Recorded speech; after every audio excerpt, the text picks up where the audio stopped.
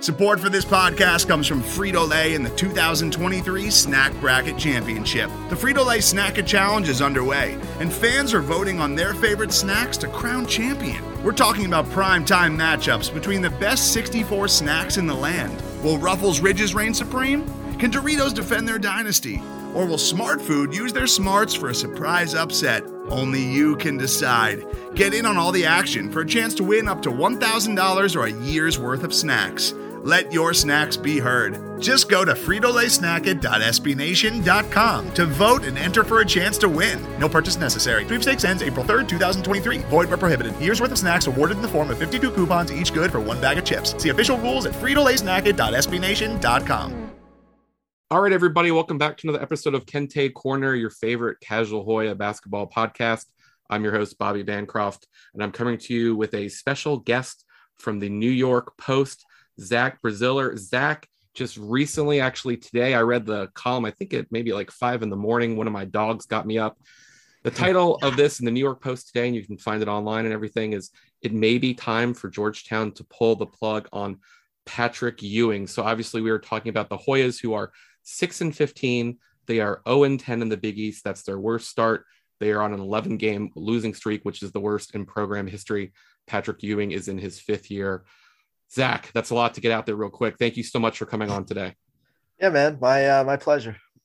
Okay. So really good article. I thought it was really fair, and I thought it covered all of the big points.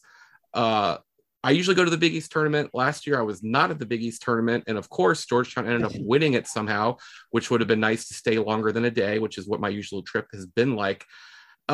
Just the idea that we haven't even been a year from Patrick having his crowning achievement as a coach at his old house at Madison Square Garden. Can you remember what that was like last year? Were you able to be on the scene, and what was it like in New York? I only went one day. I went to the St. John Seton Hall game. And I had so much other work to do getting ready for the NCAA tournament. When St. John's got eliminated, I just covered it from home because, first of all, you were way upstairs. You had no access to players. It was all virtual. It really, the crowds were very small. So there really wasn't much of a benefit to being there. It was a very different kind of NCAA tournament, a Big East tournament. Yeah. It was stunning that, I know Georgetown, look, they played better as the year went on, but it was still stunning. Who knows what happens. They even get past Villanova if Gillespie doesn't get hurt. St. John's felt like a good match. It was a good matchup for St. John's against them, but St. John's couldn't get past Seton Hall. Yeah. And then they just blitz Creighton out of nowhere, which was just, I remember it was just, it was a wild look. It was wild. It was a great achievement, but this offseason, I was on record. I thought they were going to be one of the weaker power conference teams in the country. I know they had a good class coming in, but they lose Wahab. Trey King obviously doesn't, I guess, want to go to school or whatever. And so he doesn't make it. So you were basically counting on some freshmen. And besides Aminu Muhammad, it wasn't like we were talking about a bunch of top 40 guys. We were talking about good recruits who, in time will be good players, but just, to me, it was just unfair to put so much on their plate. So I thought they would be down. I didn't think they'd be this bad. They were losing games. They're 0-10 in the league. They're losing games by an average of 13.5 points, not being able to keep Wahab. And look, I was talking to a big assistant coach the other day about it, who basically said the dumbest transfer in the sport. And look, we had, I don't even know how many transfers were there with the portal last year. Who knows? Too many to count. But this coach said it was by far the worst transfer of the year. Ewing really developed Wahab. Wahab came in as kind of an overlooked, low 3-star recruit. Yeah. He developed him to be one of the better big men in the Big East, would have, probably one of the very best big men in the Big East. He was so good. Now he goes to Maryland, which is obviously a mess. And look, not to say Georgetown would have been that much better with him, but obviously would have been a lot different with him. And if, Trae Young would have worked out. Yeah. So you mentioned that, you thought they were going to be one of the worst teams in the league. The coaches agreed. They picked him 10th, only ahead of DePaul, which is almost like a ceremonial, positioning really. And you kind of went over some of the issues with the team and how, they've been losing by such a large margin, all that stuff. So they're 0-10. Like, what is it to you that was like, hey, look, they're 0-10. I need to get in on this, national opinion of where Georgetown is. Like, what is it exactly that kind of sticks out to you as just bottoming out. No, I watched their two. I mean, I've watched a good amount of them, but I watched closely their 2 games this week. Obviously I cover St. John's, so I watched that game, and and then yesterday there was really nothing on as I was writing, and so I watched the game against Providence. And I want to be clear. I think Ewing is a good coach. I don't think he's a bad coach. I just don't think college is right for him. Like I wrote, this isn't Chris Mullen and St. John's, where someone who just didn't put the time in, hired the wrong people, and basically thought he could do the job in 9 months instead of 12. I think Ewing really cares about Georgetown. I think he's working hard. For whatever reason, I just don't think college is right for him.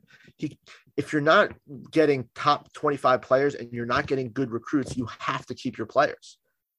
You have to keep your top players, or you're just not going to be a successful program. And we've seen it time and again, and he can't do that. He loses Wahab. We obviously know what happened with, when we thought Georgetown was going to be very good a few years ago with all those guys who left. Yeah. To me, it's and you watch them this week, and just in general, like they're non-competitive. And a school like Georgetown, in a recruiting hotbed like they are, just should not be like that. It should not be this bad. They haven't been ranked in 7 years. St. John's hasn't been good for a while, but there are reasons for that. St. John's has poor facilities. It's in a pro town. They've made a lot of bad coaching decisions. It's a hard place to win. Georgetown should not be that tough of a place to develop a winning tradition.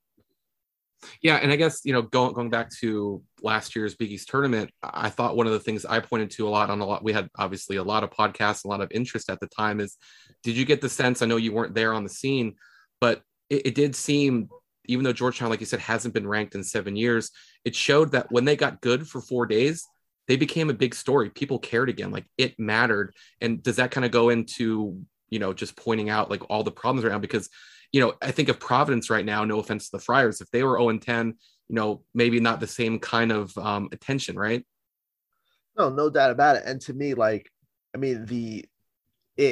would know better than me. It just feels like the fan base there's just apathy has set in. And that's the worst thing you can have, as a team. And look, I'm a sports writer in New York. I've seen apathy firsthand with a lot of teams, the Knicks, the Jets, the Mets, St. John.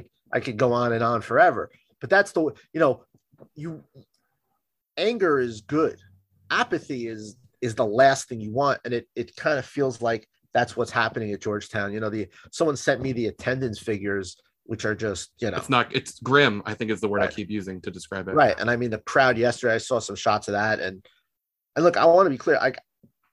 I think Patrick really cares. And I think he is a good, I talked to someone who said he thought Ewing was one of the best coaches in the Big East at making in-game adjustments. I think he is a good coach. I mean, we saw what he did with that team last year. It's just, I think he'd be better suited in the NBA. For whatever reason, to me, he's not connecting with kids in this transfer era. That's just so important. I know the whole saying, like, you don't need to like the coach because the coach is going to, get on you and all that stuff, but there needs to be a healthy amount of respect and to some extent enjoy being with him, because in this day and age, it's so easy for guys to transfer. I mean, would it stun anybody if Muhammad transferred it after this year? I mean, obviously Mutombo, I don't think is going to transfer for obvious reasons, but and look, St. John's has the same issue, even after last year, they had a really good year and a bunch of their players transferred. And now it's just when you're a Georgetown or St. John's and you're trying to, kind of get back to your roots and be a consistent winner, the most important thing to me is continuity. And that's been a big issue for St. John's. I think they're actually more talented than they were last year, but just having so many new guys, it's really taken time. And now they're starting to play a little better, and they're hoping to, go on a run here in February and get back in the 20 mix. But I just think if you're these programs and you're not bringing in elite players, whether it's high school recruits or transfers, and you can't retain your players, it makes it impossible to be a winning program, aside from, obviously catching lightning in a bottle last year. Today's episode is brought to you by Cars.com. With over 2 million vehicles and 50,000 more added every day, Cars.com will match you with the perfect car for you, your budget, your life, your style. And if you're ready to say goodbye to your current car, Cars.com will get you an instant offer to cash it in. Just start by entering your license plate and get matched with a local dealer who will write you the check. So whether you're looking to buy or sell, just go to Cars.com. It's magical. So obviously we've determined that the Chris Mullin to Patrick Ewing thing isn't apples to apples, but you've been through it up there. Okay. And this has sort of gone different than JT3. JT3, who I thought had one of the more safer jobs in the country, basically had, 2 dud years and the fan base was just losing their mind. Patrick, the results haven't really been there over a longer period of time. And, the fan base is definitely, the ones that haven't checked out, they're kind of, what the hell's going on here? How did the transition go at St. John's? I think from the Georgetown perspective, there's this idea that even though they switched coaches from JT3 to Patrick Ewing, a lot of the same infrastructure stayed. There was an assistant that stayed. Ronnie Thompson, JT3's brother, is still with the program in some capacity. So how do you have something where everyone goes their separate ways and you're still part of that history? Because I don't think any of the upset Georgetown fans want to run Patrick Ewing out of town. But if he does leave, how can it happen so that everyone's still, okay in the end? St. John's was weird because, Mullins, his first year was terribly inherited a bad roster. And, the year, it was one of the worst years in program history, but it was kind of hard to really place it on him just because, Steve Lavin left him so little and they really had to scramble just to kind of create a competent Division I roster. And then, year 3 was a huge step back. People thought they would be good. They started 0-11 in the league. They lost 1 million close games. Then year 4, they were good. Like they were supposed to be good. I think they were ranked at one point. Yeah. They beat Villanova at the Garden, had a huge comeback in early February, and it looked like they were going to be like a 6 in the tournament. So there wasn't really talk of Mullin leaving. And then the team really just collapsed. I mean, there was a lot of problems. The coaching staff didn't get along and all this stuff. But people still thought, he wasn't going anywhere. I mean, they lost in the first 4 to Arizona State, just a brutal game. Just didn't really show up. And I asked him if he's coming back, and he said yes. And, most people did think he was coming back, and there was a lot of mixed messages and stuff like that about, he wants an extension, or they want to say you have to change your assistants, you're going to come back. And, he eventually just kind of stepped away. So, I think most people thought it was for the best. He really wasn't, by the last year or so, he really wasn't active in recruiting at all. The team kind of was going backwards, even though they had talent. As last year, they did have a very talented roster. I mean, they had Maury Pons, they had LJ Figueroa, they had Mustafa Heron, they had like 3, on paper, people thought it was a legit top 25 to 30 team in the country, but they had no size and they were poorly coached. I think by then, most even Mullin supporters who going back to the 80s kind of realized it's probably best if we move on. It's just gonna hurt his legacy even more. I mean, I know a lot of St. John's still who think of Mullin more as the guy who really didn't put in the time at his alma mater than the great player. That they're always going to remember that, but there's still a lot of people that still hold animosity to him because he clearly didn't give it his best. Because how is he viewed there still? I mean, I'll give you an example. They created a statue for Lou Carnesecca. Okay. He didn't show up. Yeah, and I think that's what people want to avoid here. I mean, they honored John Thompson Jr., who passed away. They named the court after him at Capital One Arena, and his grandkids took part in the ceremony, and neither Ronnie, who I said is part of the program in some capacity, and JT3, who's easily the best, the second best coach in the program, didn't take a part in a public event like that. That's kind of the same. And I think that is the worry for the fans that are still left, that are, they feel like maybe it's best that Ewing goes back to the NBA, or, they want some change, but you don't want to alienate your program's best ever player. Yeah, there's a Rutgers fan I'm friends with, and when he saw my Georgetown thing, he sent me a DM and he said, "Never hire hometown heroes." Rutgers went through the same thing with Eddie Jordan, you remember? Yeah. Who was just Eddie Jordan got him Steve Peichel, and Steve Peichel's done a good job there. So I guess it worked in the end. But, I mean, look, you could think of a million examples, Clyde Drexler, Juwan Howard's the one that has worked. And it looks like Mike Woodson, I think, could work too. He's having a pretty solid first year, but more often than not, it just creates more problems. Because like you said, there's this conflict of, like I said, there are a lot of St. John's fans who don't want to hear you badmouth Mullen, even though he was a really bad coach and probably set the program back by taking the job.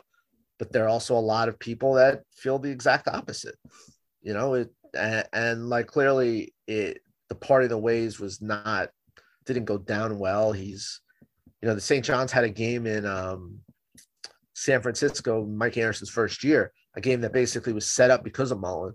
Yeah. And he didn't even show up. He lives out there. So. Right. What draw a lot of attention, even though a lot of us seem to understand that Ewing has at some point been extended since winning the Big East tournament, you've got that in here. In the past, Georgetown has announced extensions. Do you read anything into the fact that that's not a public knowledge situation? It's not something that they presented out there. Yeah, no, I mean, I asked a few different people, and they said he was given an extension. Unfortunately, I don't know that much about it. Right. But I do know he was extended. And then you obviously, between covering, Seton Hall a little bit, I'm sure, but a lot of St. John's, all these private institutions, you can't really dig in and figure out what exactly is going on. So just by getting an extension, for example, for the fans listening that remember Craig Esherick, he got a 6-year extension the year before he was let go. I'm not saying that Ewing is going to get lower or whatever, but this idea of the extension is not necessarily something to say, well, this happened, and because of that, there's so much longer to go. That's one thing I don't like about the Big East. I wish they were public. I wish they were like public schools where you could actually get your hands on these contracts. Like Mike Anderson was given an extension last year, but I don't think it has I don't think it changed his buyout at all. That's the big, when you're talking about extension, that's the big question is it guaranteed, and what does it do to the buyout? And a lot of times with these extensions, unless a coach is wildly successful and they want to make it impossible for someone to poach him, they do it because it's important for recruiting. The coach can tell the recruit, hey, I want their contract for 6 more years.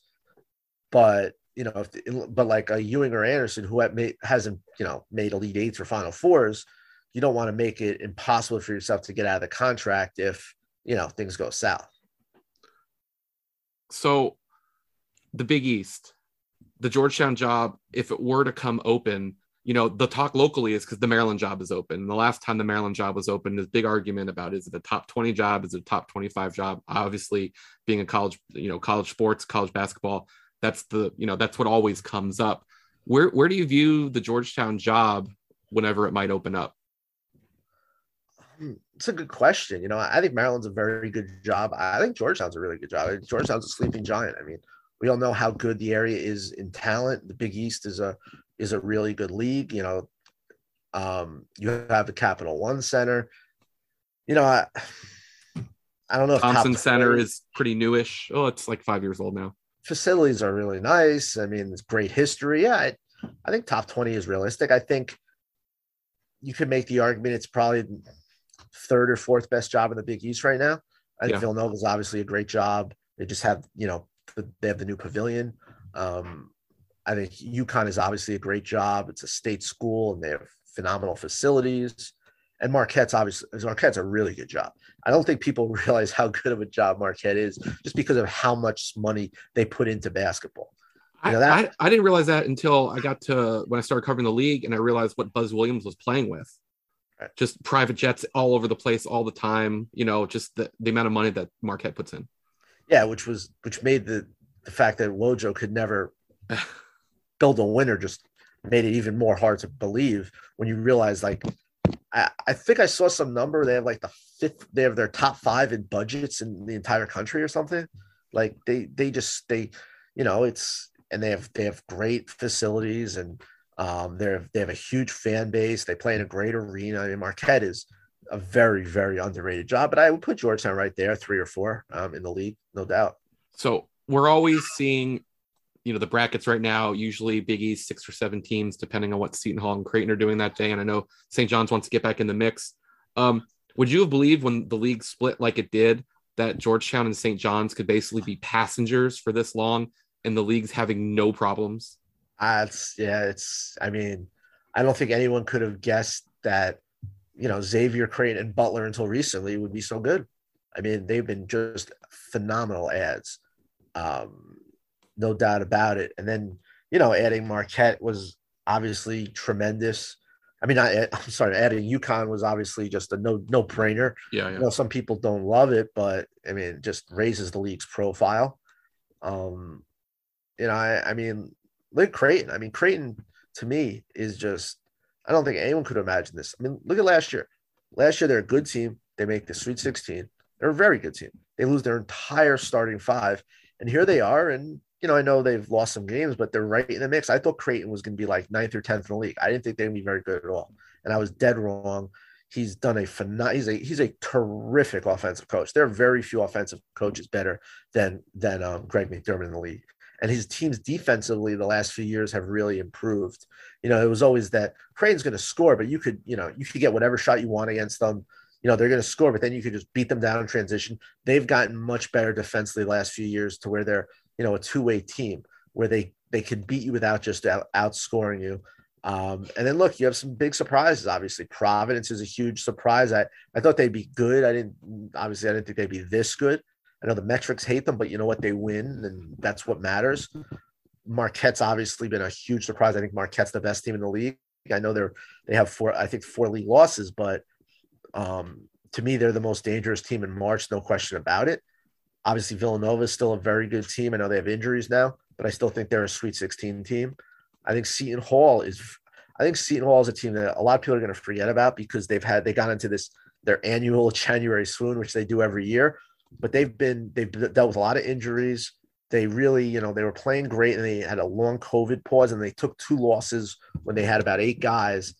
I think Seton Hall is a potential sleeper team in the NCAA tournament. I think they're probably going to be somewhere between a 7 to a 10 seed, but the way they defend, they have shot makers. Willard's a really good coach. I think this is definitely the best the league has been. And I think there are 4 to 5 teams that can make the second weekend. And just, it's good news for Georgetown and St. John's that the league is still, a power, but at the same time, right? Like it's, you would think that these teams need to step up and, kind of carry their own weight. Yeah. I mean, at some point you would think that, but the league hasn't needed it yet. I mean, which is amazing. Now, the one thing about the league though, is as good as it's been, and I think it's obviously exceeded expectations, it has not done well in March. I think they haven't sent more than 2 teams to the tournament. That's only happened twice. 2 teams to the second weekend of the tournament. And that's only happened twice. To me, this is a lot of Villanova. Right. And look, you've won 2 national titles, but the league needs to really earn respect. The league needs to get 3 to 4 teams in the Sweet 16, get a few teams to the Elite 8. And on paper, the league is very good this year. But if they go in and they just have Villanova or, 1 or 2 teams in the Sweet 16, people are going to say, yeah, well, typical Big East, they're great November, December. And then when it really matters, they fall short. So I think it's very important for the conference to have a big March. If you had to guess, Patrick Ewing coaching when the season starts in November at Georgetown. Yes, I think so. I think I do. I do. Yes. I think one, look, they got a lot of young guys, a lot of freshmen. I think I don't think they'll fire him. Right. I think it'll come down to if this year goes bad enough, does he just say him and the administrators, it's just not working. Let's just, come to an agreement. And, I think there's a chance of that, but I don't think Ewing wants to go out like this. I think he's going to want to say, let me get some good transfers. Let me try to develop these freshmen. And I think we could be good next year. The league will not be as good next year as it is this year. It's a really good league. I think, like I said, it's the best the league has been. There's been a lot of talk about why St. John's was, there's been talk like, oh, St. John's misses all the kids that left. No, they don't. What St. John's misses is the league wasn't very good last year. And so they finished 4th last year. But to me, they're a better team this year. And, that's something I think everyone kind of forget. The league is significantly better this year. So you expect some teams to be down a little next year. You get some more experience to the freshmen, maybe bring in some good transfers. I don't think he's going to want to go out like this, like going, 2-17 or whatever it is. Did Mullen ever change his assistants? One of the things with Georgetown is, besides the roster retention issue, is that their defense has been really poor. He's had the same assistants 5 years in a row, and the results haven't changed. So I could see Ewing being the coach in November. I think it'd be hard to sell to the fan base that's not really showing up if they bring the entire band back together. Fair. That's fair. No, I mean, the one change St. John's made was, they had Barry Rohrson and it didn't really work. And after the second year, they let him go. And that to me was one of the biggest mistakes Mullen made was when Barry Rohrson got let go. He should have either elevated Dan Maddock, who had been a longtime Division I assistant, who was their director of ops, elevate him or bring someone else in. Instead, he just promoted Mitch Richmond, who, didn't recruit, almost kind of had a notion, like, I'm sure he did stuff in practice, but he was, like, you look at all these programs, even St. John's program now. I know there's some St. John's fans who don't love this staff, but St. John's now, the entire staff recruits, the entire staff coaches. That's the way it works now in college basketball. You don't have guys who just recruit or just do this or just that. Everyone kind of does a little bit of everything. At least the good schools, that's what happens. That was, to me, the biggest mistake Mullen made was he could have brought in someone new and he didn't. Whether it was someone to help you get players, whether it was someone who could do a little bit of everything. And that, to me, was his biggest mistake. And I agree with you. I mean, I don't know how you do I don't know how you sell. Just say, well, our freshmen are going to get better. I think you do need to make some changes because I agree. Like, I remember a few years ago when Miles Powell was on Seton Hall, Georgetown, just let him get wide open looks for three. I think the biggest tournament had something crazy in the first half. I think I was there and I think he outscored them. Right. Which is what Bynum did yesterday in the second half. Right. Yeah. And I mean, that was, the St. John's game. So, Julian Champagny, they're, been really struggling. And he did play well against Butler too, but he'd been really struggling. He got some just great looks from three. And that's one, the Georgetown team just does not defend. It hasn't, entire Ewing era, it has not played consistent defense. Maybe except for 4 days last March. Yeah, no, that's definitely kind of been the theme. It may be time for Georgetown to pull the plug on Patrick Ewing. Zach Braziller at NY Post _ Brazil, BRAZILLE. Zach, I've known you through Twitter for a while. I want to really thank you for coming on Kente Corner on such short notice, but the fan base was really interested in your piece today. So thanks for that. Probably not making up for the Big East tournament, so I'm not going to see you in person this year, but thank you again. Cool, man. My pleasure. Have a good one. Good luck. Maybe they can win a few here, huh? Maybe. All right, Zach. All right, man. Have a good one. All right. See you.